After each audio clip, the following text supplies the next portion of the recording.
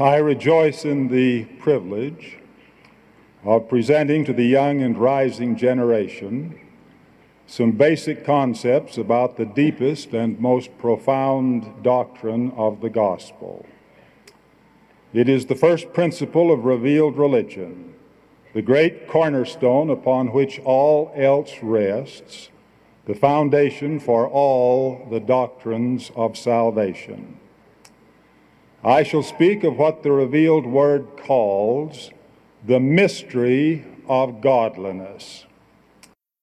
It is true that finite man cannot comprehend his infinite Maker in the full sense of the word, but we are duty-bound to learn all that God has revealed about himself and his everlasting gospel. If we are to gain eternal life, we must come to know the great God and his only begotten, whom he sent into the world. And this probationary estate is the appointed time to begin to know God and thereby to start the process of becoming like him. If we do not so begin, we shall never receive the promised reward. Because God stands revealed or remains forever unknown, and because the things of God are known only by the power of the Spirit, perhaps we should redefine a mystery. In the gospel sense, a mystery is something beyond carnal comprehension. The saints are in a position to comprehend all mysteries, to understand all doctrine, and eventually to know all things. These high levels of intelligence are reached only through faith and obedience and righteousness. A person who relies on the intellect alone and who does not keep the commandments can never, worlds without end, comprehend the mystery of godliness. There is probably more ignorance and confusion as to the mystery of godliness than there is about any other doctrine. There are those who have fallen prey to many false delusions about deity. By way of illustration, let us note some of the problems. Is there a God? If so, who or what is he? Is he the laws and forces of nature, or an image of mud or gold? Or is he Baal, the resurrected son of El, to whom the Canaanites offered human sacrifices? Is he Allah or Buddha, or the confusing and contradictory nothingness described in the creeds of Christendom?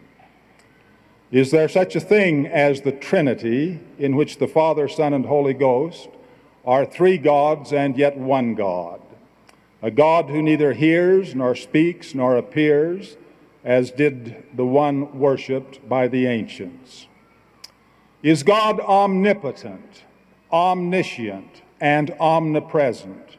Or are these descriptive designations part of the legends of sectarianism? Are there three gods or one? Why does Jesus say that his Father is greater than he, and Paul say Jesus is equal with the Father? Why the great scriptural emphasis on proclaiming that three gods are one, and that the Lord our God is one Lord? What of the mystery of our Lord's birth? Indeed, why should God even have a son? Is Jesus the Son of Man or the Son of God, or is there a difference? Was it necessary to have a Savior and Redeemer, or is the Koran correct in teaching that God had no need for a son because Allah has but to speak and a thing is done? By what power could Jesus atone for the sins of the world, or rise from death's dark tomb, or ascend physically into heaven? Is the atonement truly infinite and eternal, applying to all worlds and all created things? Why does an angel say to John, "I am Alpha and Omega," and when John falls at his feet to worship him say, "See thou do it not. I am thy fellow servant and of thy brethren that have the testimony of Jesus. Worship God. Why does Jesus say, I am the Son of God, and I said such and such unto mine only begotten, when in fact the only begotten is the offspring not of the Son but of the Father? Why does Christ say, I am the Father and the Son, and I created man in mine own image, when in fact Christ is the Son and not the Father, and when man was created not by the Son, but by the Father? What relationship do we have with the Lord? Do we worship the Father and Him only, or do we also worship the Son? Should we seek for some special relationship with Christ, or does the plan of salvation call for us to seek the Spirit and thereby gain a oneness with both the Father and the Son? All these are but sample questions, questions that raise some of the issues relative to the mystery of godliness. It is our friend Paul who tells us, without controversy, great is the mystery of godliness. God was manifest in the flesh, justified in the Spirit, seen of angels, preached unto the Gentiles, believed on in the world, received up into glory. We agree. But all these things are beyond carnal comprehension. God dwelling in the flesh? How can anyone understand such a pronouncement unless quickened by the power of the Spirit? The revealed word to Joseph Smith announces that endless torment does not last forever, and that eternal damnation is of limited duration. In spite of the plain meaning of words, the divine word is that eternal punishment and endless punishment do in fact have an end. For behold, the mystery of godliness, how great is it, the Lord says, as He gives to these words a special scriptural definition. As He says, this is done so that the concepts involved might work upon the hearts of the children of men, altogether for my name's glory. As it is with such a mystery as God dwelling in the flesh, or as eternal punishment having no reference to the duration, but rather to the kind of punishment, so it is with all else embraced within the designation, the mystery of godliness. The doctrine is what the doctrine is, and the concepts are what the concepts are. It is of no moment whatever that they spread confusion among uninspired worshipers at divers shrines, or among intellectuals whose interest in religion is purely academic and who rely on the power of the mind rather than the power of the Spirit for understanding. Gospel truths are known and understood only by the power of the Spirit. Eternal life, which is to know God, is such an infinitely great reward that men must study, ponder, and pray with all their hearts to gain the required and needed knowledge. The Lord gives His truths line upon line and precept upon precept to those who believe and obey. Saving truths come by revelation to prophets, not by reason to false priests or doctors of debate, dissension, and divisiveness. Let us then consider the mystery of godliness from the Lord's standpoint, setting forth correct principles which will enable all who are spiritually enlightened to keep themselves on the proper path. Let us do so with courage and without fear, but in reverence and with an open mind. If we are contrite and receptive, if we truly desire truth, and if we are guided by the Spirit in our search, we shall come off triumphant. We shall embrace every true principle and shunt every false doctrine back into the enveloping darkness from whence it came. As we walk the razor's edge, the razor that divides truth from near truths, which sometimes have a pleasing attraction, let us be mindful of these words of the prophet Joseph Smith. The Savior has the words of eternal life. Nothing else can profit us. I advise all to go on to perfection and search deeper and deeper into the mysteries of godliness. Let us consider these basic concepts. 1. God is the supreme being. He is the only supreme and independent being in whom all fullness and perfection dwells. He is the creator, preserver, and upholder of the universe and all that in it is. He is without beginning of days or end of life, and by him all things are. He is the object of all proper worship, and from him all good gifts flow. He presides over and governs all things, and therefore has no equal. That there is and can be only one supreme being is axiomatic. There can be three equal beings who possess the same character, perfections, and attributes, but there is and can be only one who is supreme, who is the head, and to whom all others are subject. 2. He is a holy man and has a body of flesh and bones. It is written, "No unclean thing can dwell in his presence, for in the language of Adam, man of holiness is his name, and the name of his only begotten is the Son of Man, even Jesus Christ." That is, he is Amen, and the name of his only begotten is Son Amen. And as it was with Jesus, the Son who came forth in the resurrection with a glorified, immortal, resurrected body of flesh and bones, so it was with his Father before him.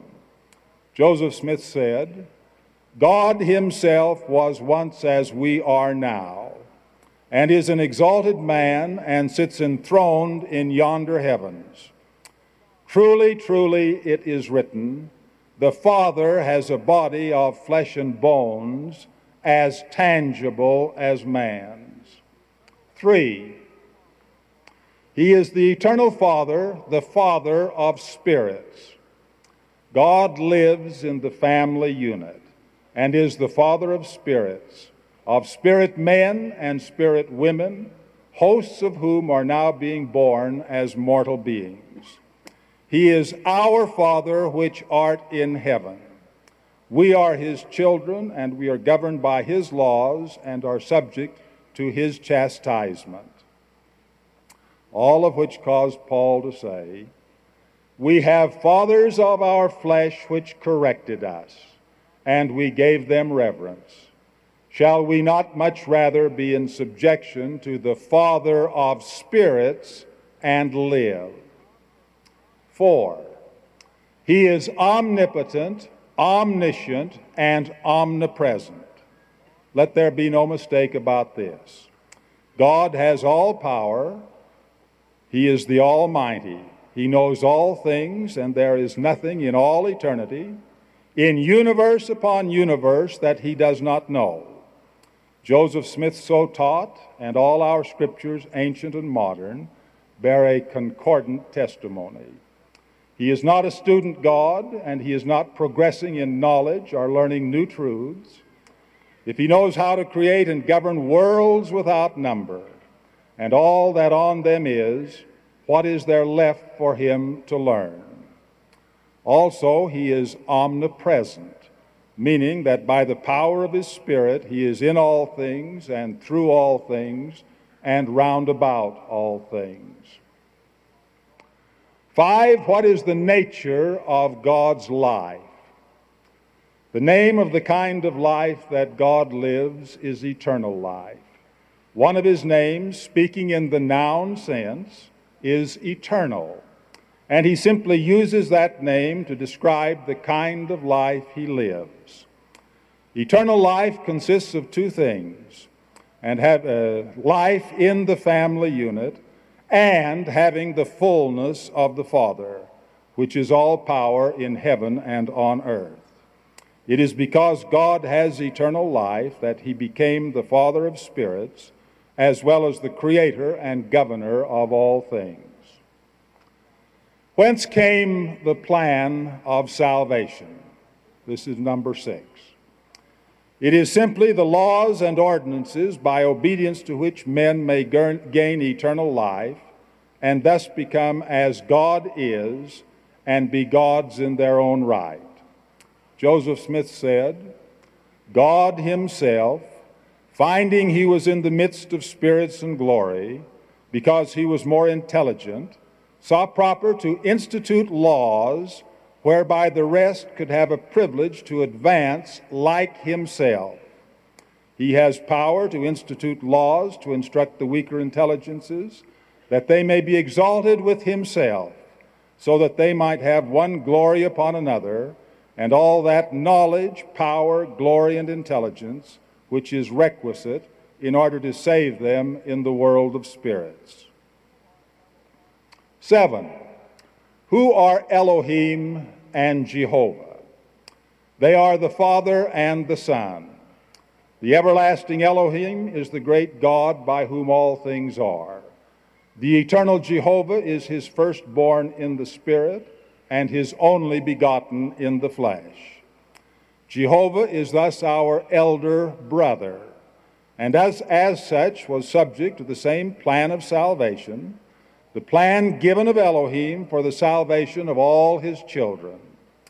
While yet in pre-existence, Jehovah advanced and progressed until he became like unto God. Under the direction of the Father, he became the creator of worlds without number, and thus was himself the Lord omnipotent. 8. Christ was chosen in pre-existence as the Savior and Redeemer. After the Father had presented his plan of salvation to all his spirit children, after it had been taught so that all understood that what Elohim proposed would enable his spirit children to gain eternal life, after all the hosts of heaven had been taught what they must do in connection with their coming mortal probation, after all this, the Father of us all called a grand council. We were all present to hear his voice and to accept or reject the proposals he then made. In that council he said, Whom shall I send to be my son, to work out the infinite and eternal atonement, to put into full operation all of the terms and conditions of my plan to save my children? There were 2 volunteers, a conforming and obedient Jehovah and a rebellious and disobedient Lucifer. The choice was made and the decree sent forth. The Father named his beloved and chosen one. He chose the Lord Jehovah, who was the creator of all things, and who was then the Lord omnipotent. He would be the one born as the Lord Jesus Christ. And this chosen one was then foreordained and acclaimed as the Lamb slain from the foundation of the earth. 9. Man was created and commanded to serve the Father. It is written, He created man, male and female, after his own image and in his own likeness, created he them, and gave unto them commandments that they should love and serve him, the only living and true God, that he should be the only being whom they should worship. Please let these words of Scripture sink into your heart, and do not be confused about them. In order to gain salvation, we worship the Father and him only. He created us. He provided the plan of salvation. He called Christ to be the Savior and Redeemer, and he is the one that we and Christ shall be like if we are true and faithful in all things. We shall refer hereafter to the sense in which we worship Christ. 10. Man fell, became mortal, and entered a probationary estate.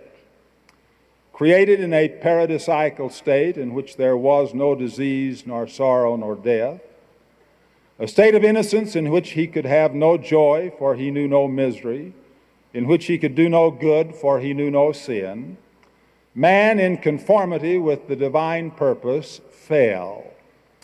Temporal and spiritual death entered the world. Man became mortal. For the first time, he could procreate and provide bodies for the spirits yet in pre-existence. Truly, Adam fell that men might be. We entered a probationary estate in which we are tried and tested to see if we will do all things whatsoever the Lord our God shall command us. 11. The Father provided a Savior and Redeemer. The eternal plan of salvation consists of the creation, the fall, and the atonement. The Father having created man in his own image, and Adam having fallen, that mortal man might enter his probationary estate, it but remained for the Father to provide a Savior and Redeemer. This he did in the person of his only begotten. Thus Christ came into the world to ransom men from the temporal and spiritual death brought about by the fall of Adam. Thus all men are redeemed from the temporal death through the resurrection. As in Adam all die, even so in Christ shall all be made alive. And thus all men may be redeemed from spiritual death if they believe and obey, if they are true and faithful, if they keep the commandments. 12. Christ is the mediator. Man in his fallen state is forever lost unless he rises from the fall and regains the spiritual life that once was his. He must return to that God from whose presence he departed when he left the paradisiacal confines of Eden. Christ's mission is to bring to pass this reunion. He mediates the cause of the children of men so they can once again be in harmony with their Maker. God, our Savior, Paul tells us, is willing to have all men to be saved. In order to be saved, he says, they must come unto the knowledge of the truth which is in Christ. Christ Jesus, who is the only begotten Son of God. He is the one who is ordained to be a mediator between God and man. Then our ancient apostolic friend makes this great declaration. For there is one God and one mediator between God and men, the man Christ Jesus, who gave himself a ransom for all. Ponder this concept. There is one God, one supreme being, one above all who dwells in heaven. He appointed a man, Christ Jesus, Paul calls him, to be a mediator between the Father and his fallen children. And this mediator, though serving as a man when he atoned for the sins of the world, has now become as his Father and reigns with him in everlasting glory.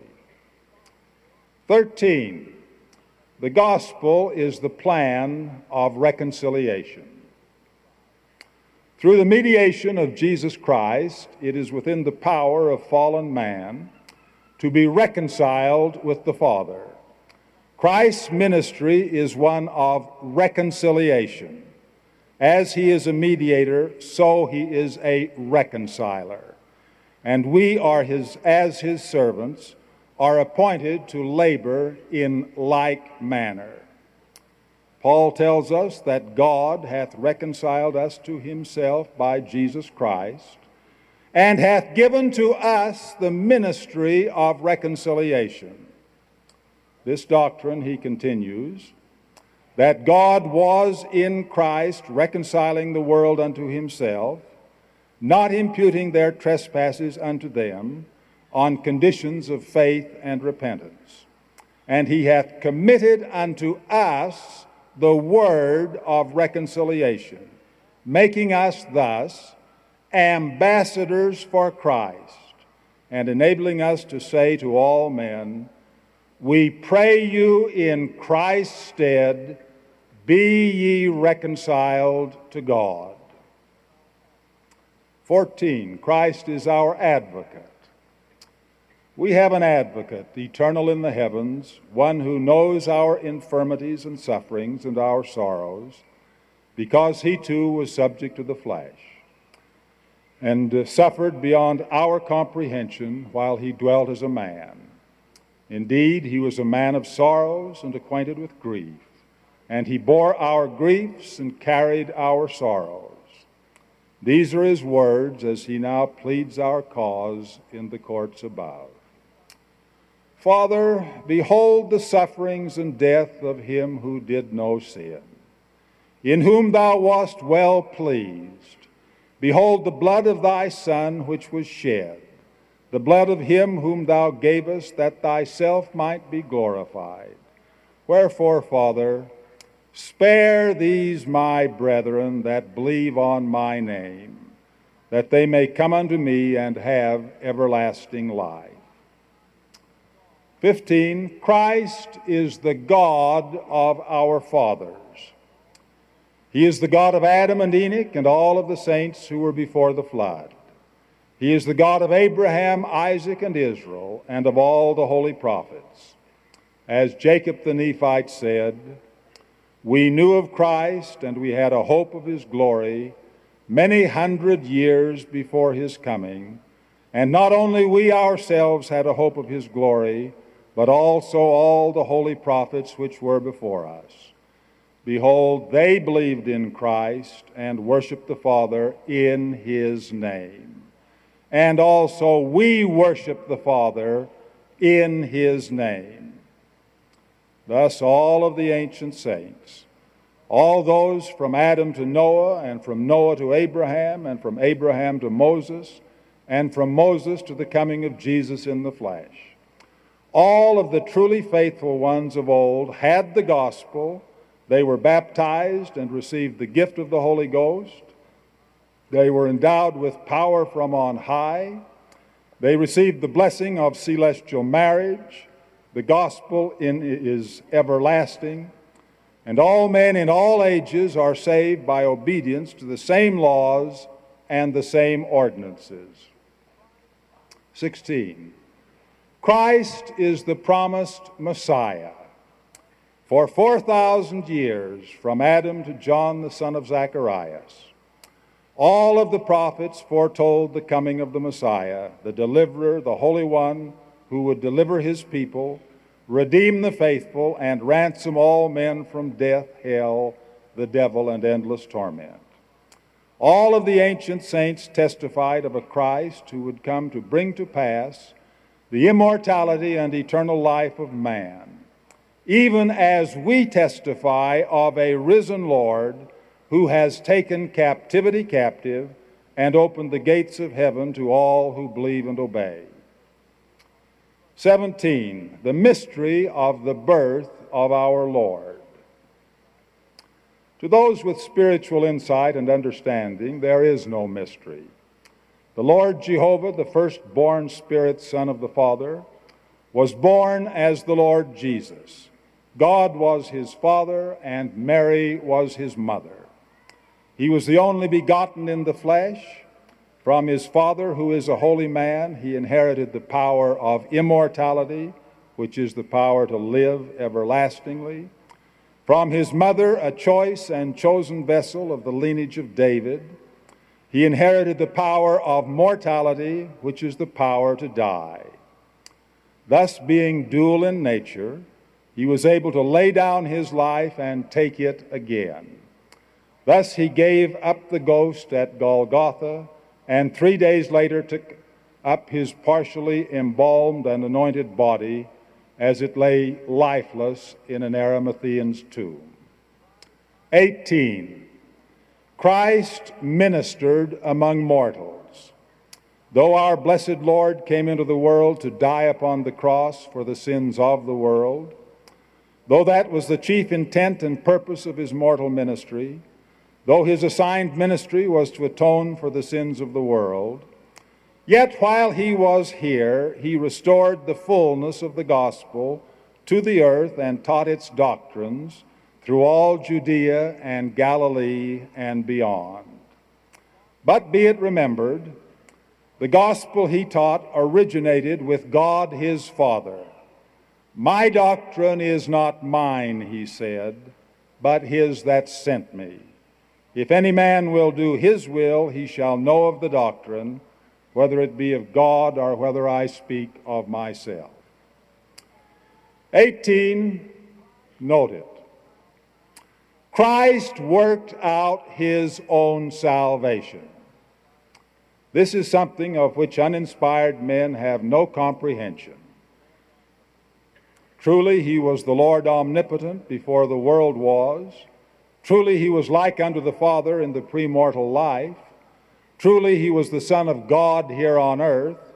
And yet, with it all, as with all the Spirit children of the same Father, he too was subject to all of the terms and conditions of the Father's plan. He also was born on earth to undergo a mortal probation, to die, to rise again in immortal glory, to be judged according to his works, and to receive his place of infinite glory in the eternal kingdom of his everlasting Father. How well Paul said, though he were a son, yet learned he obedience by the things which he suffered, and being made perfect, he became the author, that is, the cause, of eternal salvation unto all them that obey him. 20. Christ worshiped the Father. This also is something that is seemingly unknown to the sectarian world. Of course, our blessed Lord, the Lord Jesus himself, the one who is our Savior and Redeemer, of course he worshiped the Father. How else could he, not having received the fullness at the first, as John tells us, how else could he go from grace to grace until he received the fullness of the glory of the Father? Why else would he say to Mary Magdalene as she bowed before him on that resurrection morning, "Go to my brethren and say unto them, I ascend unto my Father and your Father, and to my God and your God." Note it, and note it well. Elohim is the God of Jehovah, as he is our God. And as Christ worshiped the Father, so must it be with us if we are to go where Christ is and be like him according to the promises. 21. Christ, the atoning one and the crucified one. That which happened in Gethsemane and at Golgotha constitutes a mystery we cannot comprehend. We do not know how a God could bear the sins of all men on conditions of repentance. We cannot fathom the agony involved when Jesus, suffering both body and spirit, sweat great drops of blood from every pore. We only know that it was part of the plan of the Father, and that our Lord drank to the full the cup that was his. In Gethsemane, perhaps for 3 hours or more, and then again during the final 3 hours on the cross of Calvary, in agony beyond comprehension or compare, Jesus worked out the infinite and eternal atonement. For our purposes, it suffices to know that this ordeal, plus his rising in glorious immortality, has brought to pass the immortality of all men and made eternal life available to all the obedient. 22. Christ, the resurrected one and the ascended one. As the sun crowns the day and banishes the darkness of the night, so the resurrection crowns the atonement and forever abolishes the death that otherwise would have been eternal. Out of the agonies of the one came the glory of the other. Christ our Lord rose in glorious immortality, the first fruits of them that sleep. And then ascending to his Father, he received all power in heaven and on earth.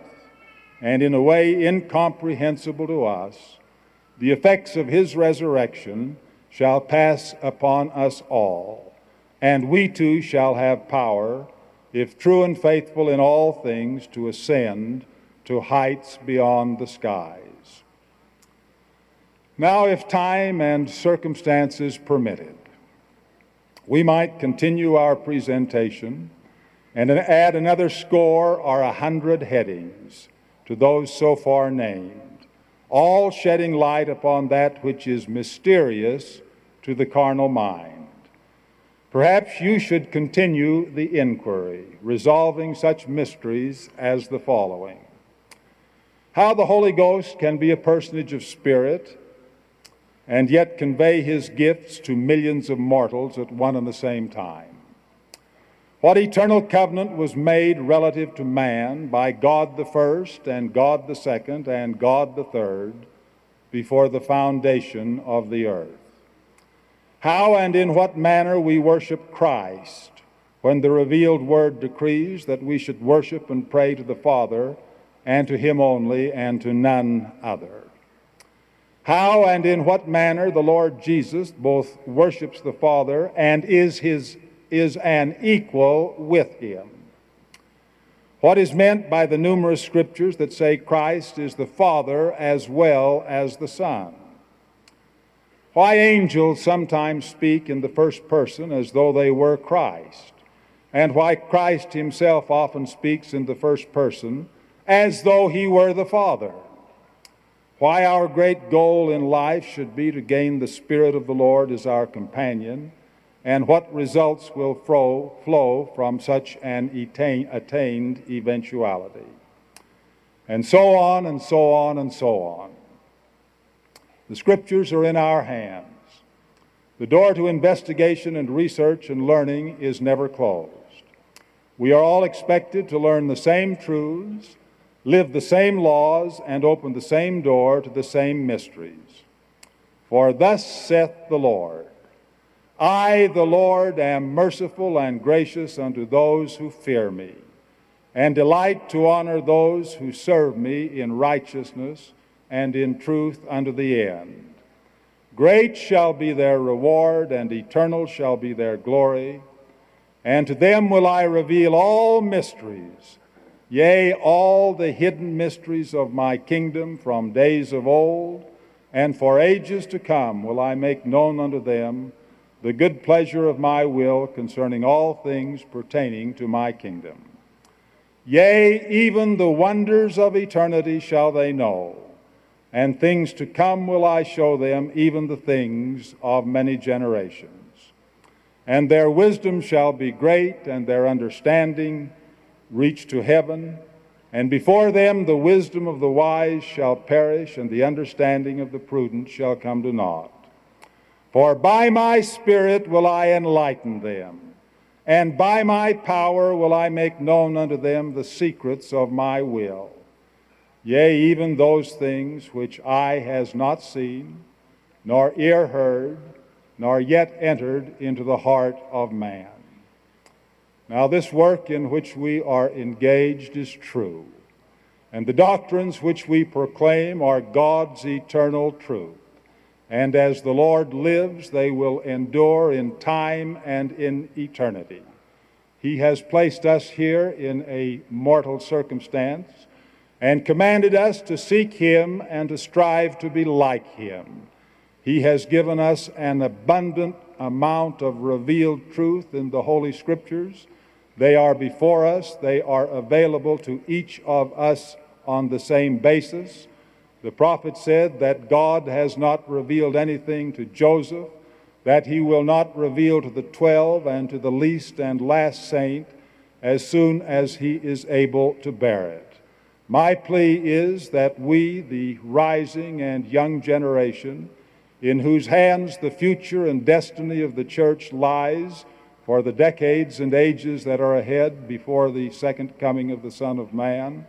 My prayer is that we will take the challenge and search deeply and learn the mysteries of godliness, and let them be the standard round which we rally and be the guide that directs our lives in all that we do.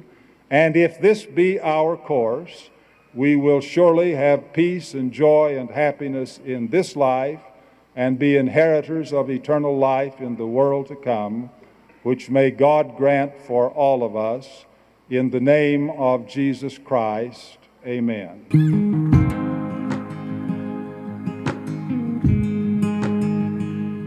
Every time I try to make it on my own,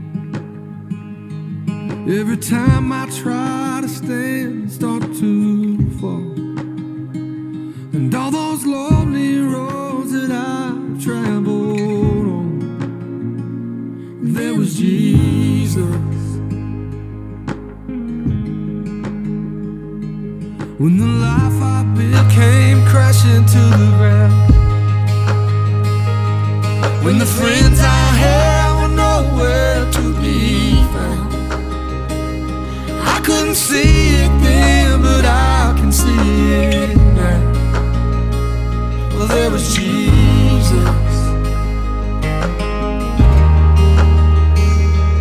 In the way, in the searching, in the healing, in the hurting, like a blessing buried in the broken pieces. Every minute, every moment, where I've been or where I'm going, even when I didn't know it or couldn't see it, there was Jesus. For this man who needs amazing kind of for forgiveness at a price I couldn't pay. Perfect, so I thank God every day. Well, there was Jesus. There was Jesus.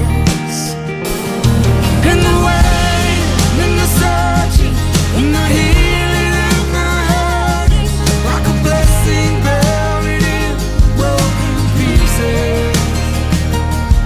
Every minute, every moment, where I've been or where I'm going, even when I didn't know I couldn't see it, there was Jesus on the mountain, in the valleys, there was Jesus in the shadows of the alleys, there was Jesus in the fire, in the floods, there was Jesus, always is and always was.